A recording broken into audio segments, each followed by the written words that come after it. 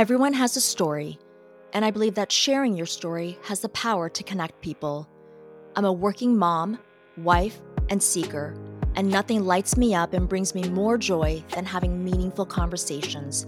And one of the things I love to talk about is psychedelics.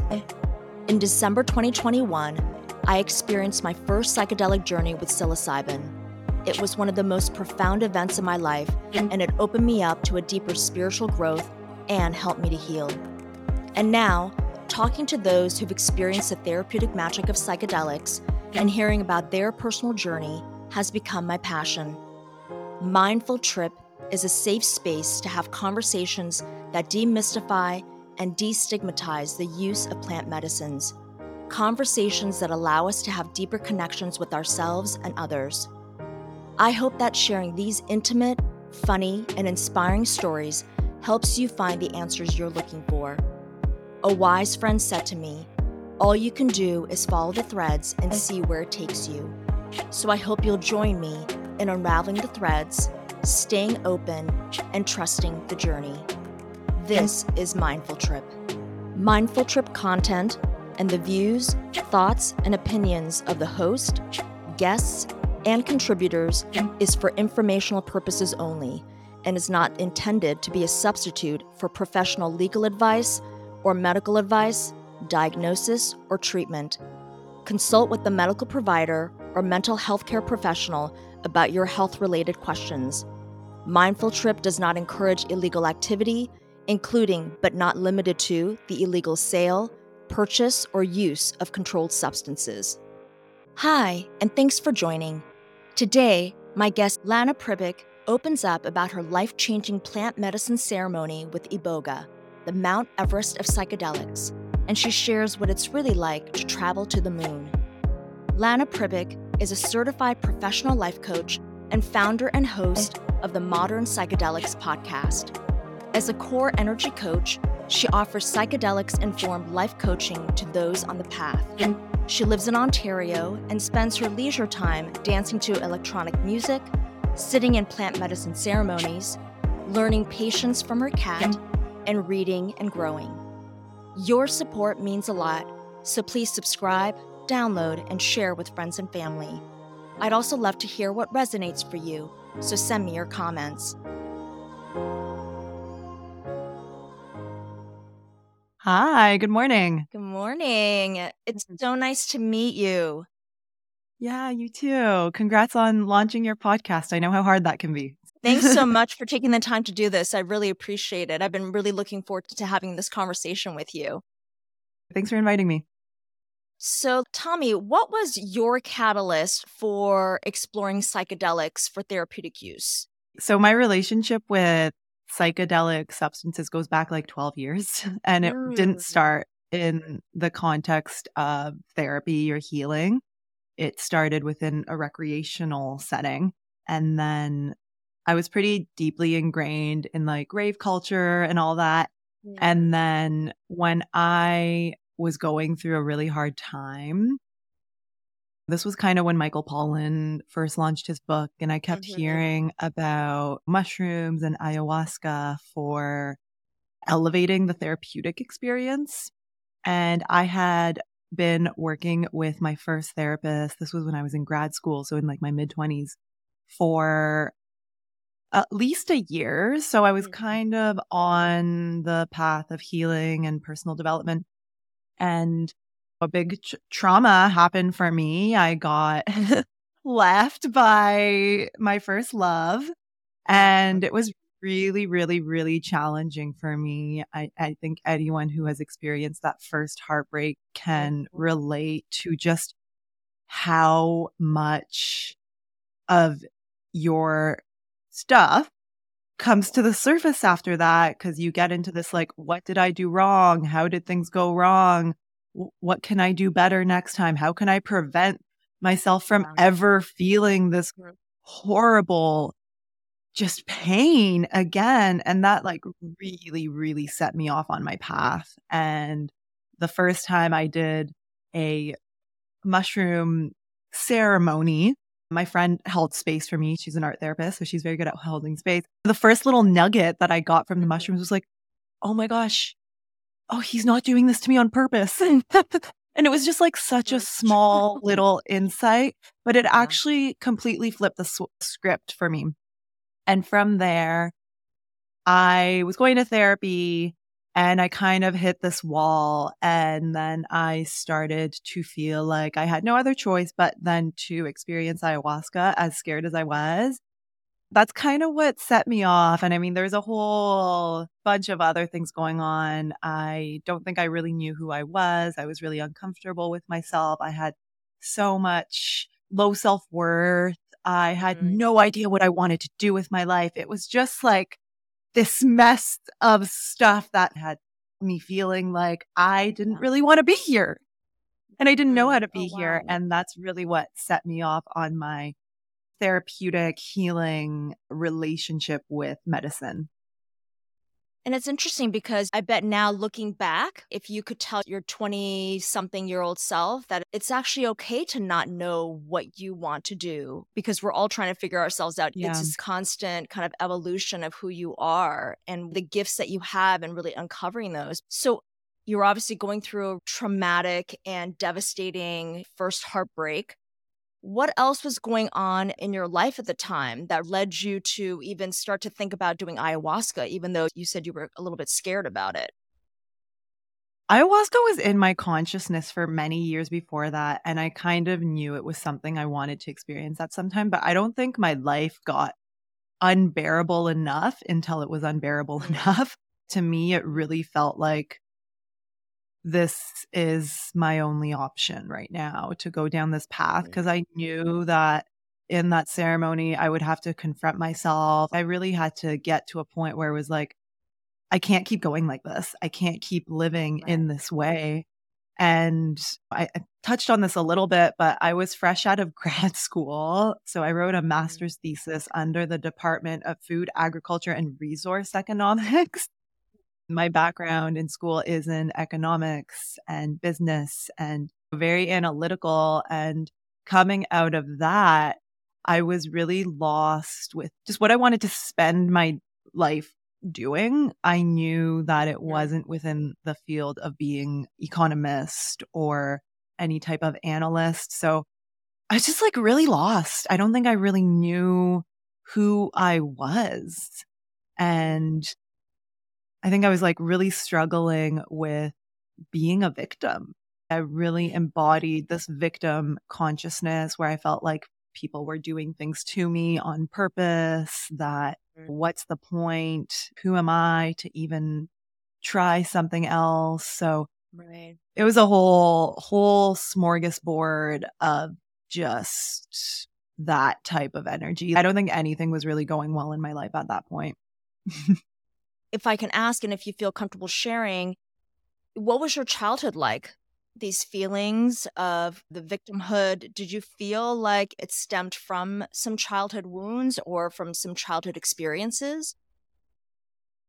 Yeah, definitely. I think that the way that I showed up in that relationship stemmed from like major father wounds, and my dynamic with my dad came out with my dynamic with this man that I was in a relationship with.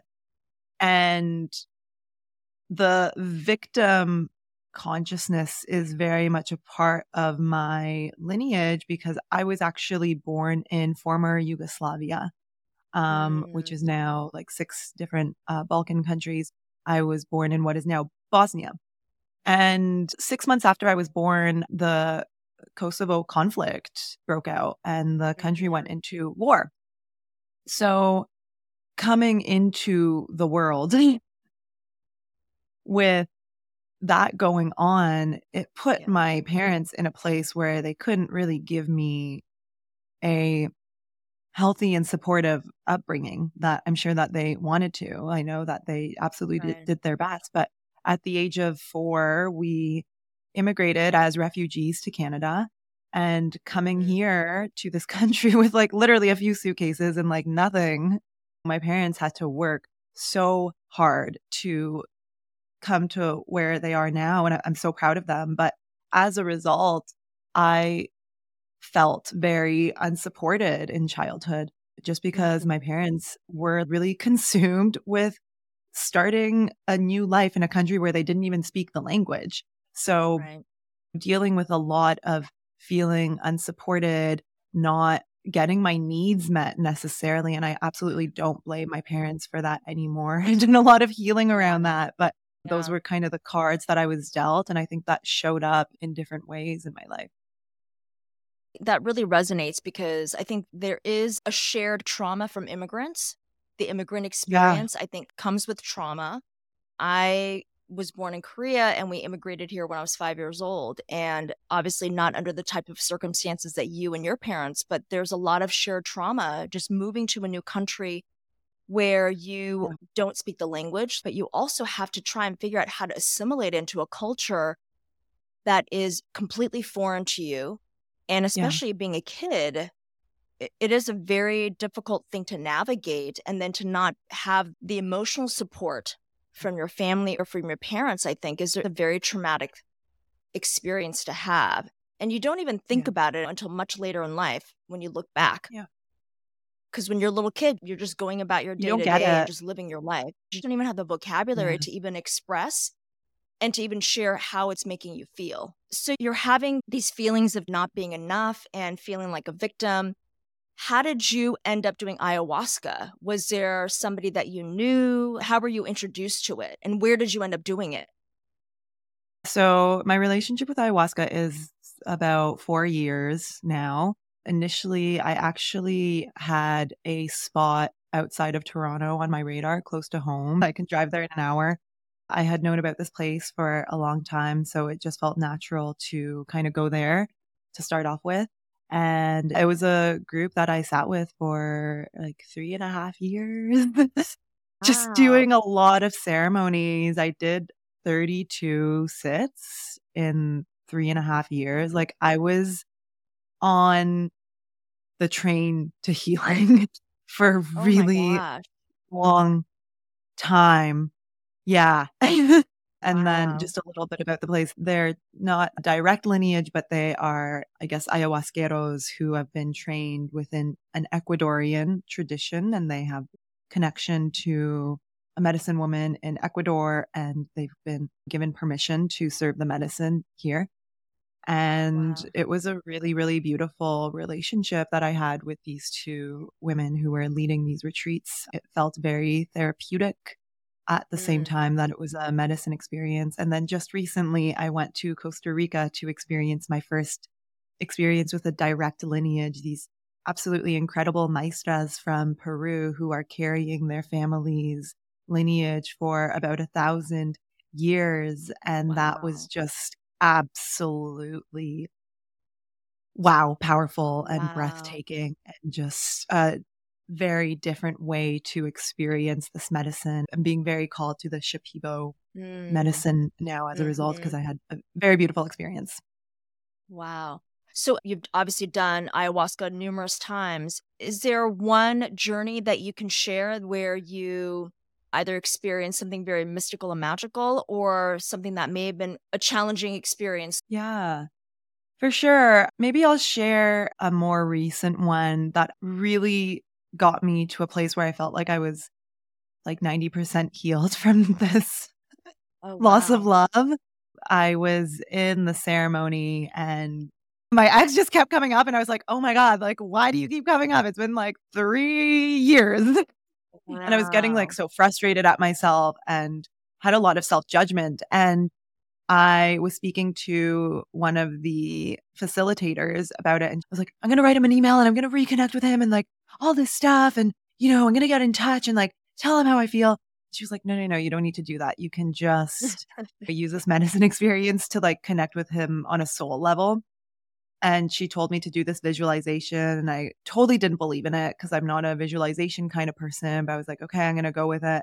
Basically, I imagined building a bridge from my heart to him and kind of meeting him in the middle of that bridge and just saying what I needed to say.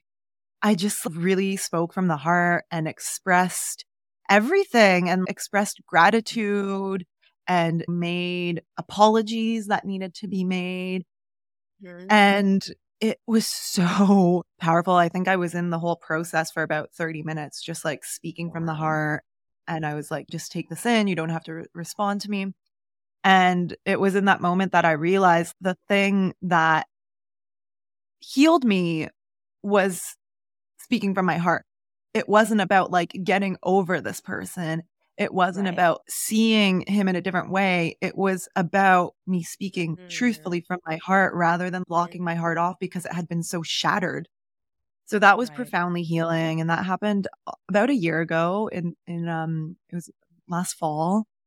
And what followed after that was just like beautiful, magical experiences with Iboga and ayahuasca. And I feel like that really put me on a new trajectory of like, wow, my heart is really healed.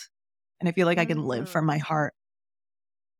How was your body feeling during this? And also, did any messages come through? I'm always curious because I do feel like we're all connected. Did any messages come through or information come through where the reason why he was coming back up again for you so many times throughout your ayahuasca journeys was that you were somehow connected soul-wise from past lives? I'm at a point where, like, if you asked me this question a year ago, I probably would have had a different answer. But I'm at a point right now where after experiencing the Iboga medicine, something like past lives that I can't fully confirm for myself is something that I actually don't take super seriously.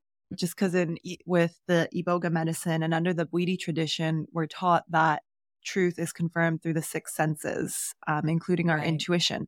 And if we can't really confirm something as true through at least three of our senses, then, take it lightly. So that's kind of my relationship with these past lives. I'm very much concerned about this life and this earth and being this human right now. But I will say that I do absolutely believe that we are souls and that we have eternal souls.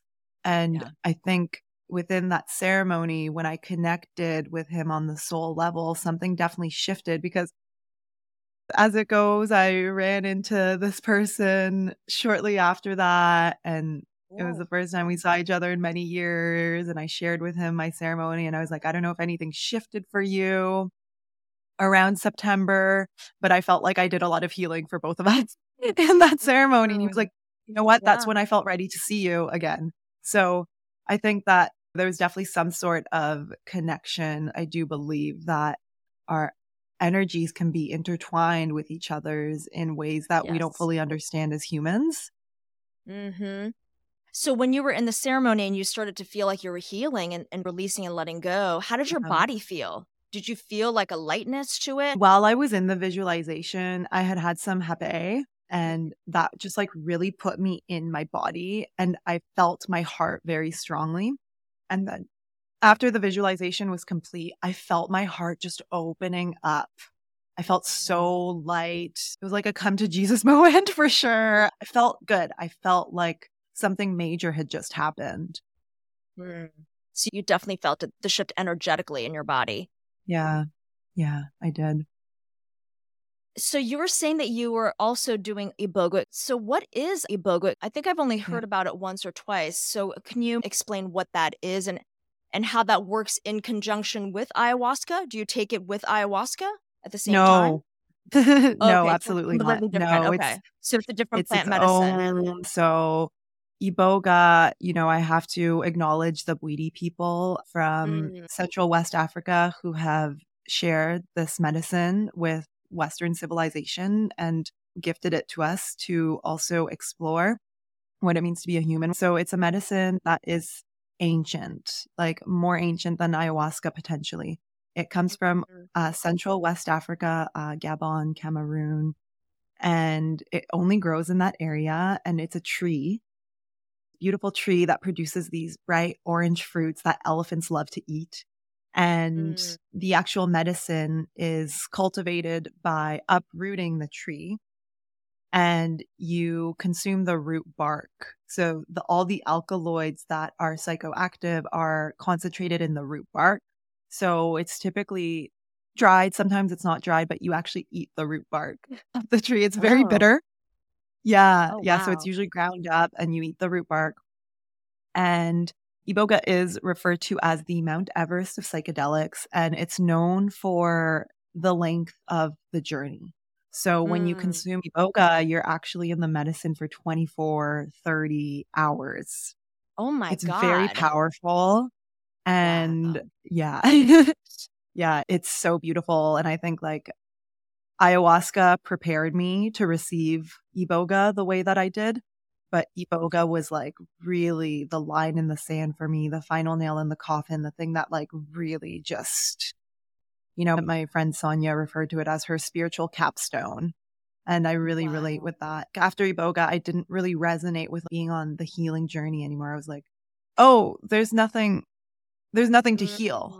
The healing journey ended for me when I realized that there was actually nothing to heal and that I'm perfect the way that I am and that there's never been anything wrong with me.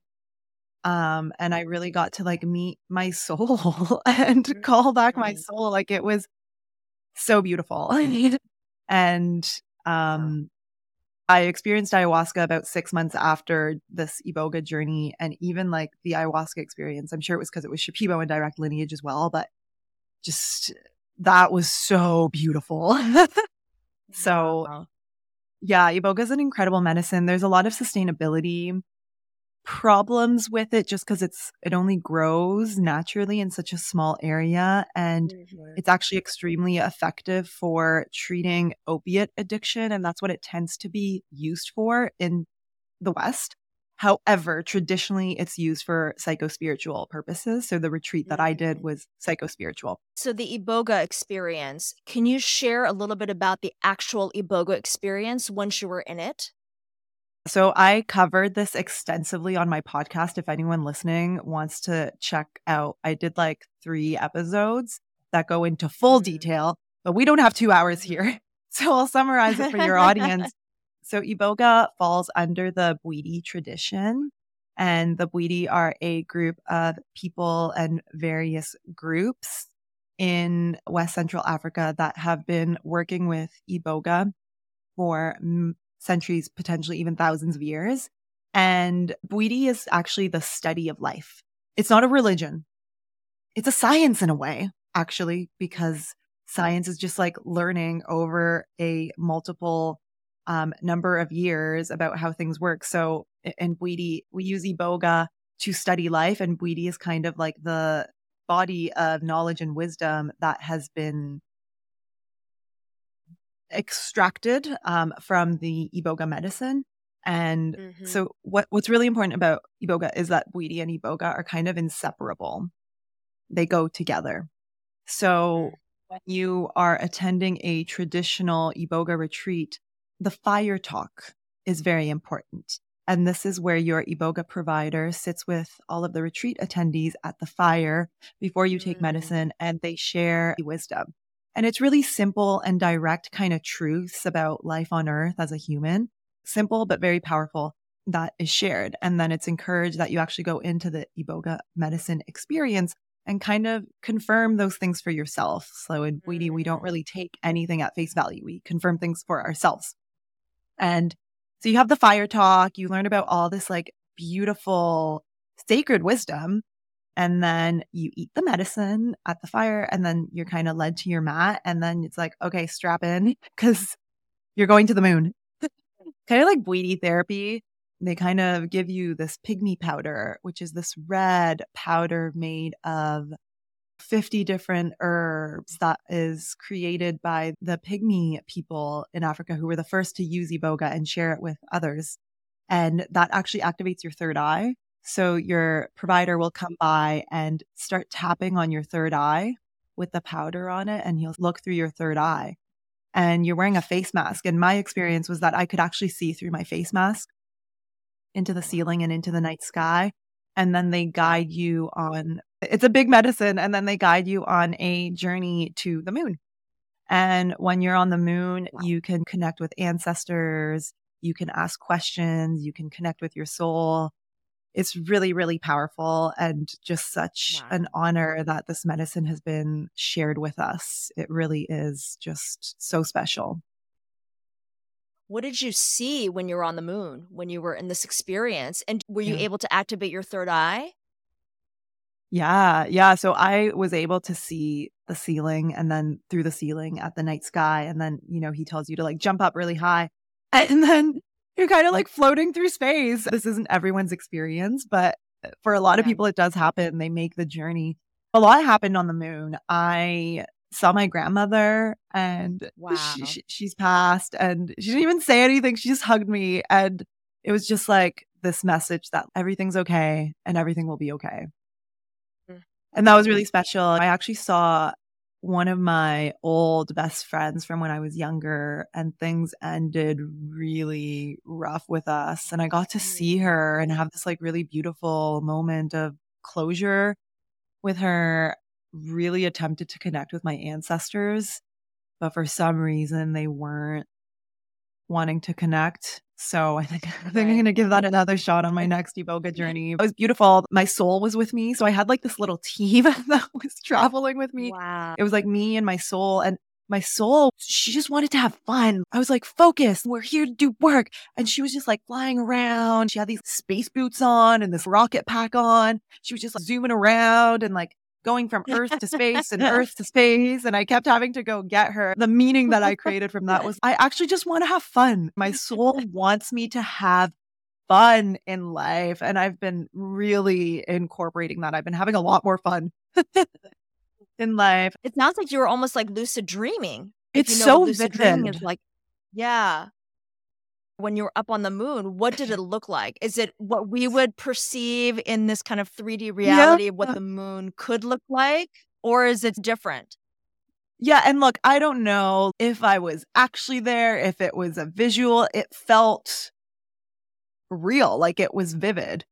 And one of the things that he had me do was look down at the earth and find your childhood home. And then we like went to my childhood home. I was exploring it and it was so vivid. I could see all the details. Like I used to have this headrest bookshelf thing that I completely haven't thought about for many years. And I was looking at it and I could like see all the books and knickknacks and details. Like it was wild how vivid it was. So you go back to your childhood home and you look for your soul and you find that part of you and you reconnect with it. So you're in ceremony from nightfall to morning to dawn. When morning comes, I was like, what the fuck just happened? That was intense. That was too much. Everything's going 100 miles a minute. I was shaken after that ceremony. I would say it was like a super enjoyable experience. Like you're just in it all night. Yeah. And then when the sun came up and we were kind of allowed to get up, I went to the fire. That's really when the next part of my journey started for me. Like as challenging as the night was, the day was that beautiful. I had amazing healing experiences during the day because you're still in the medicine until nightfall. And that contrast of the darkness and just grinding through it was contrasted by just like, honestly, the best day of my life. It was so beautiful. I saw this really vivid tiger jumping through the sky. And it was an open eye visual, so vivid.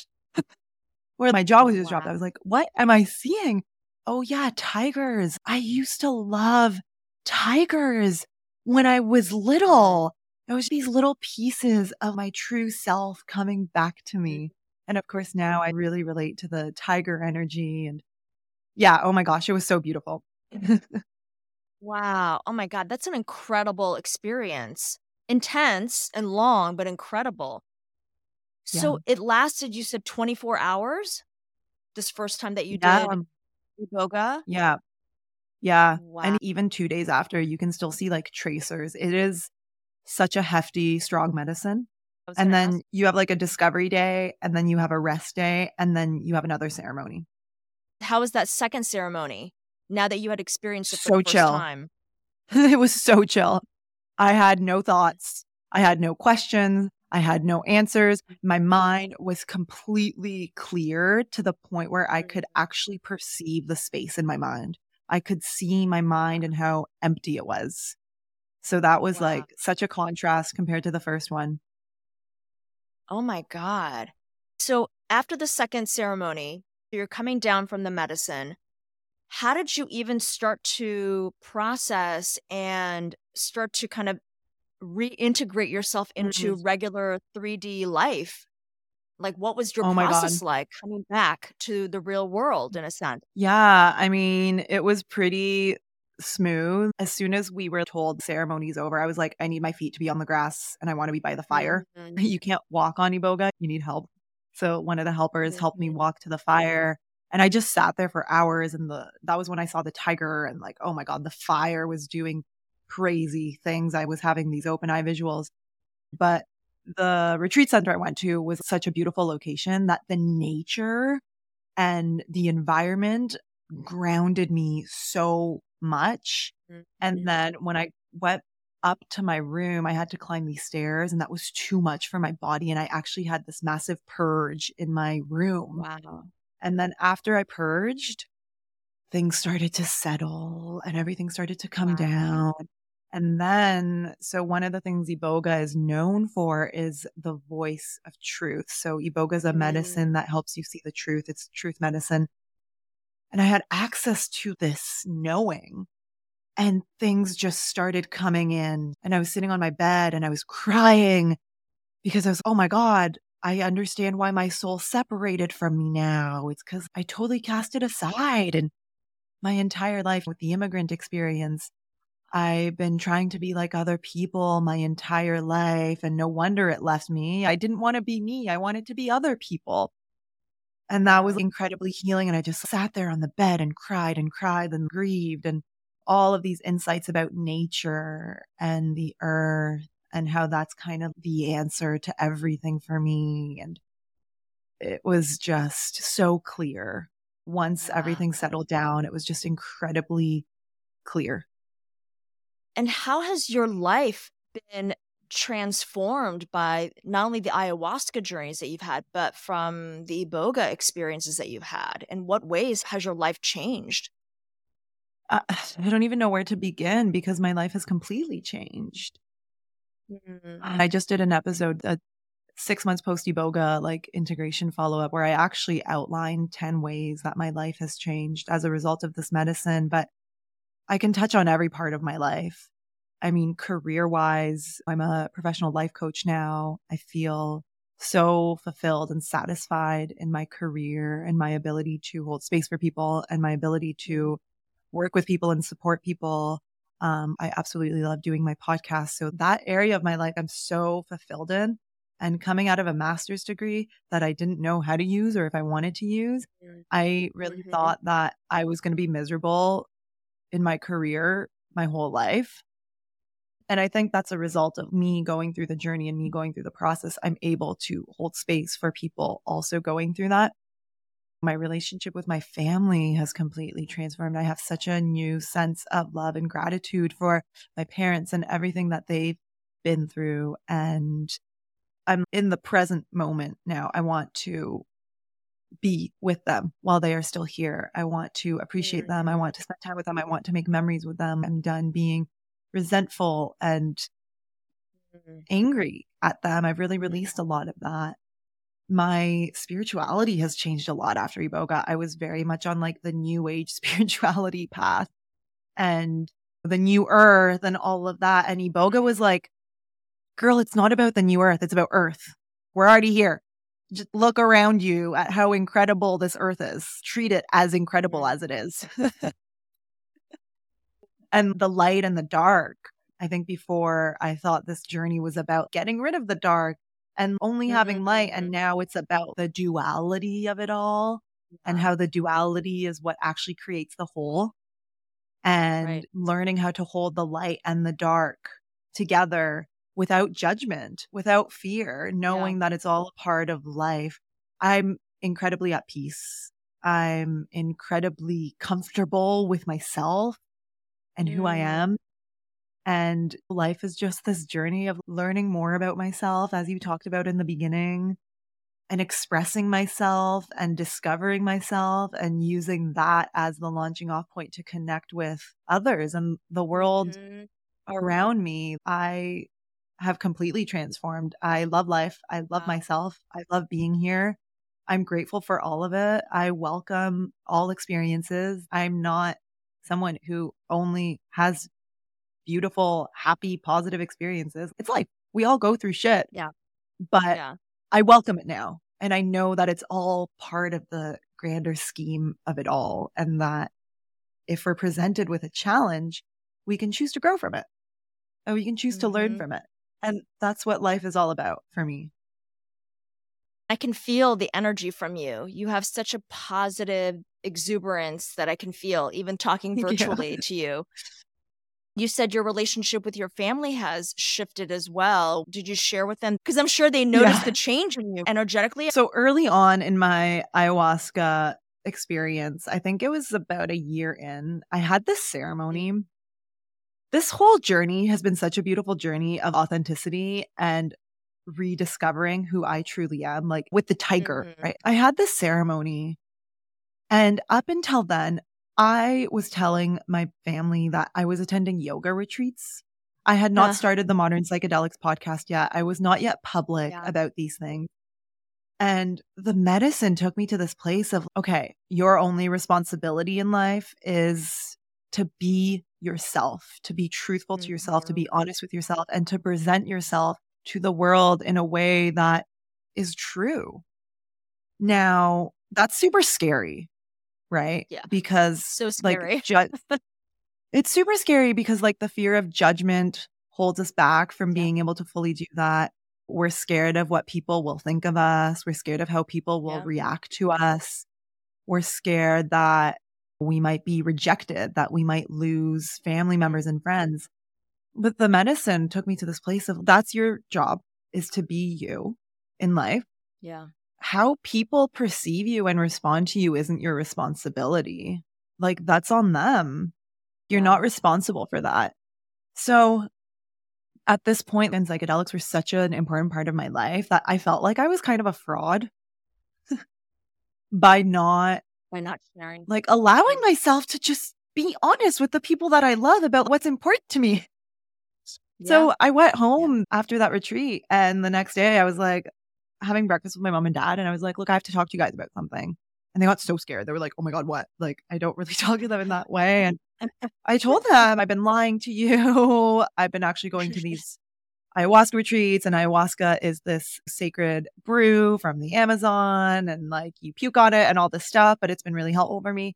And they cried and they took it in, and they were like so grateful that I shared it with them. And they knew that a year before that, I was in a really bad place. And they were like, we're really happy that you found something that is working for you and that you're connected with, and that is not like an unhealthy thing.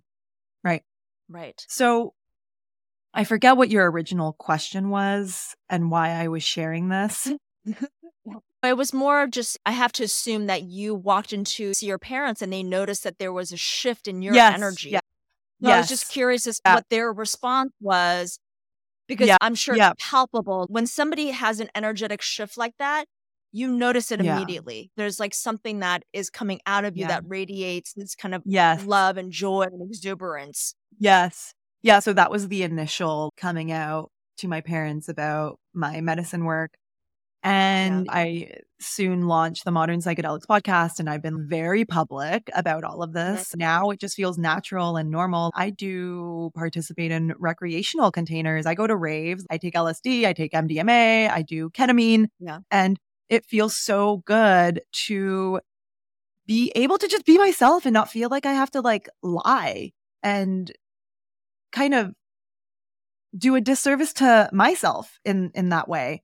So over the years, my parents have really been warming up to medicine. They have microdosed. I even brought my mother to an ayahuasca ceremony because she had a cancer diagnosis. And yeah, she's all better now. Thank God we caught it early. But yeah, she has gone to an ayahuasca retreat with me. And then I will say that after my Iboga experience, that was when she was like, you've changed. It's very noticeable how powerful this experience was for you. So they've definitely noticed, and it's beautiful to be able to share this with them because it's so important to me. Oh my God, that's wonderful that your mom is so open to it that she actually wanted to try ayahuasca and did try Yeah. ayahuasca. Because especially our parents' generation and even your grandparents' generation, there's a part of them that probably would want to try it, but then there's a level of fear and judgment. They don't want to be Yeah. judged, so they just don't even try it, even though they know deep down Yeah. that there is some healing that needs to get done. Wow, that's incredible. Did you do Yeah. the We were in the ayahuasca same journey with retreat. her? Yeah. Yeah. Yeah. And I will say, I think she was dealing with a cancer diagnosis. So she was at a place where she was like, I'll try fucking anything. It was Yeah, not for yeah. the physical diagnosis of cancer. It was more so for the mental and emotional suffering she was Yes. going through. Mhm. Yeah. And how is she now? How did it change her after she had that one ayahuasca Oh my God. experience? Yeah. It It did. really did. Yeah. Her integration process has been slow and long, Mhm. but she has definitely released control of other people. And it's been really beautiful to see she's much more at peace. I would love to take her to another experience. I actually really want Yeah. her to do combo, which I haven't experienced myself, but she has this like physical condition that she's tried everything for. And I'm like, I feel like combo Mm. would be good for Could help you, her. but you know how it is. You can't force people. You can plant the seeds and allow them to Yeah. make the decisions for themselves. And I'm sure her integration, I can only assume is it's been slow because there's probably a lot to unpack. There's a Yeah. lot that she probably has repressed and didn't even realize that she had repressed. It's like Yeah. little by little. She went from a war-torn country to having to figure it all out with 2 little Mhm. kids with nothing. Like, there was Yeah. no time to process. Yeah. There was no time Yep. to go to therapy. There was no time to Yeah. deal with your feelings. I just have to say thank you to you for starting your podcast 3 years ago and just being so open and honest about your journey, because I do think now more than ever, it's so important for people to take the stigma away and to really demystify using psychedelics for therapeutic purposes. It's one of those conversations that I think it needs to be had. And I just feel like there's so many people who could be helped by it if only they could hear these personal stories from people who are from all walks of life, all professions, all backgrounds, who have tried psychedelics, and it has Yeah. helped them immensely. I mean, it has really helped them heal in so many Yeah. ways. Yeah. So thank Absolutely. you Thank you. for doing your podcast and coming out of the psychedelic closet. First, it was coming out of the spiritual closet, which was a big deal for a lot of people. And now it's like coming out of the psychedelic closet and just being very open about having done it and being very open about sharing your experience with people. Because you just never know. Yeah. You never know who's going to be Thank listening. you. Yeah, it is crazy, like, when you go to a retreat, just how many different people there are from all walks of life, and especially with Yeah. the earth medicines.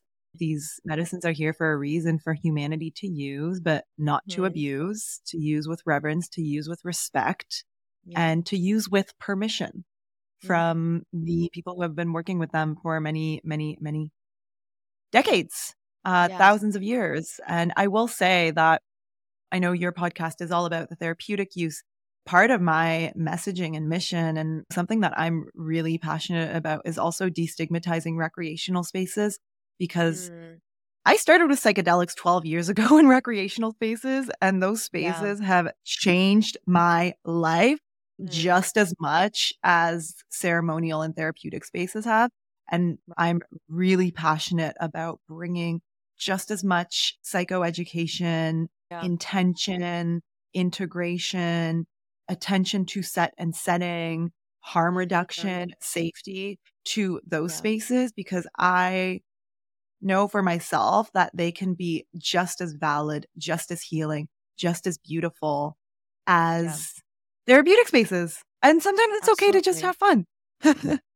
Absolutely. You're absolutely right. For a lot of people, those experiences could be their initial gateway into Yeah. psychedelic use on a pure recreational basis with their friends in Yeah. a very fun, kind of safe environment. Absolutely. Yeah.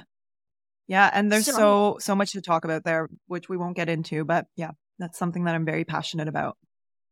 yeah, those are all valid points. So what's next for you? Are you going to try a different type of psychedelic for your next experience, or are you going to stick with the Iboga? I actually had somebody who spoke about her experience with peyote, and that was really Yeah. interesting. And there was also fire. Fire was a huge Yeah. element in her ceremony as well. Yeah. They usually do it in the mountains, right? Mm-hmm. I haven't had experience with that medicine yet. There's definitely more Shipibo ayahuasca in my future. That medicine called me in at a time where I really thought I was done with ayahuasca. I was like, Yeah. Iboga is the way. There's definitely more Mm. Iboga in my future. Learning how to balance both is Mm. in my future. And I'm actually going to be experiencing a new medicine in the fall in November. I'm going to be sitting with 5-MeO DMT, kind of Ooh. horrified, but I'm also ready. Ooh.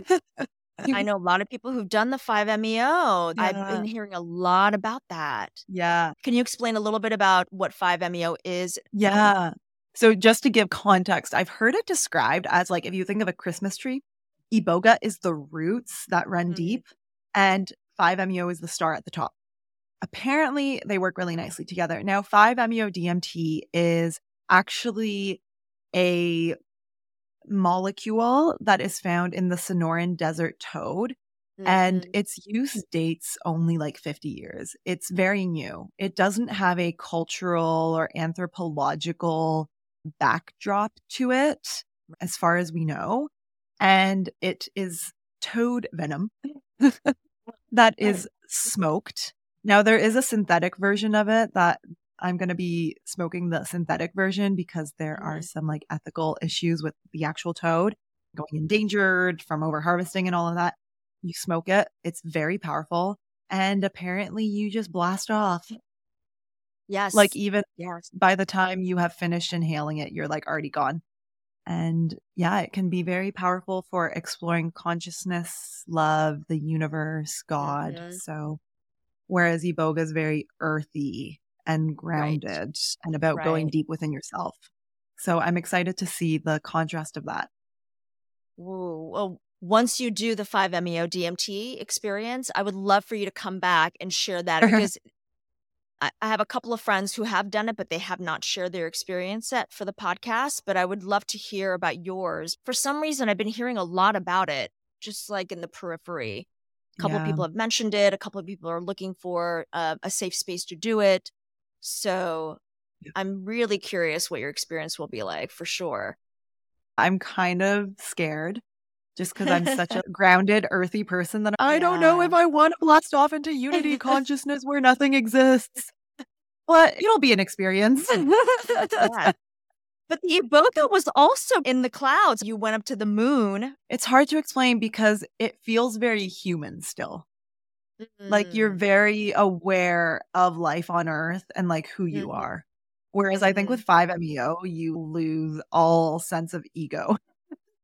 Yes, I have heard about the ego death definitely from 5-MeO. Yeah. And I think you also end up in a different dimension. You really ascend to a much higher dimension when you're on 5-MeO. Yeah. Quickly, very quickly. Yeah. Yeah. Yeah. We'll see how it goes. So I'm a professional coach trained through IPEC, and IPEC has these set of like foundational principles.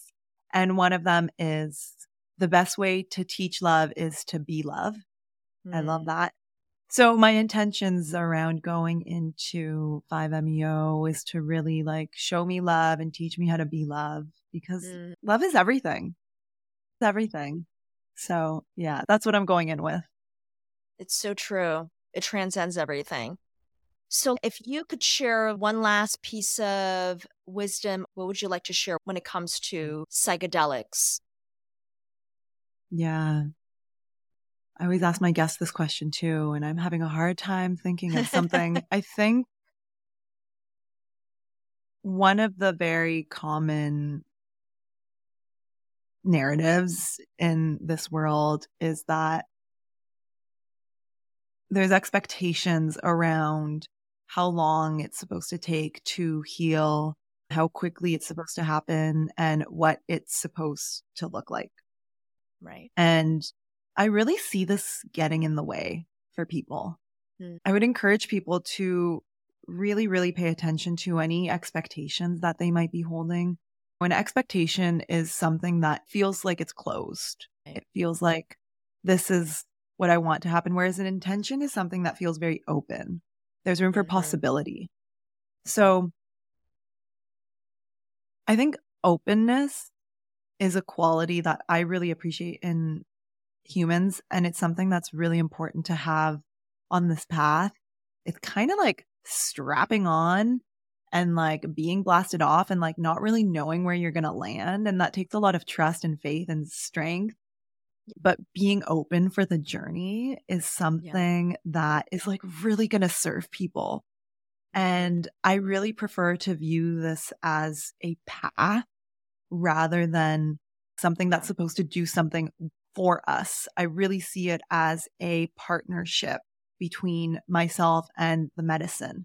And that partnership is like something that I'm in relationship with for the rest of my life. I don't have to be like totally traumatized and healing in order to be in this partnership. I think these medicines and substances are very adaptable for different stages of life. And that's for a reason, because they're here to support us. So yeah, I think there's a few things there, but that's something that I feel very, very strongly about. No, those are all really great points. And like you said, the medicines are there to support you at every stage of your life if you let them. And to go in with a very clear intention, go in with no expectations, and also be ready to let go. I hear from a lot of people that they are a little bit fearful going into their first experience, whether it's with psilocybin or ayahuasca, Iboga, peyote. But your experience will be reflective of the resistance or being able to slowly let go as you're in it. Yeah. And I think that's really important as well. Yeah. And this is coming from the girl who like went into her first ayahuasca ceremony being like, all right, so after this weekend, I'm going to be totally healed. All my problems are going to be solved. And here I am 4 years later, right? It's a process. Yes. And it's definitely not a one and done. I think that's always something that I stress when I'm having conversations with people, is that it's not a one and done. Like you said, it is an ongoing journey. It's an ongoing kind of unraveling and processing every step of the way. Yeah. Of working with these medicines, right? With them. Yes. They're not working for you. You're working with them together. Yeah. Well, LANA, thank you so much for your time. This has been such a wonderful conversation. I've just really enjoyed getting to know you and hearing about all of your journeys. It's a pleasure. Thanks for inviting me. Thank you again for sharing and being so open and vulnerable. I hope you enjoyed today's episode. Your support means a lot to me, so please subscribe, download, and share with friends and family. And I'd love to hear your thoughts on this episode, so let me know what resonates for you. Until next time, take care.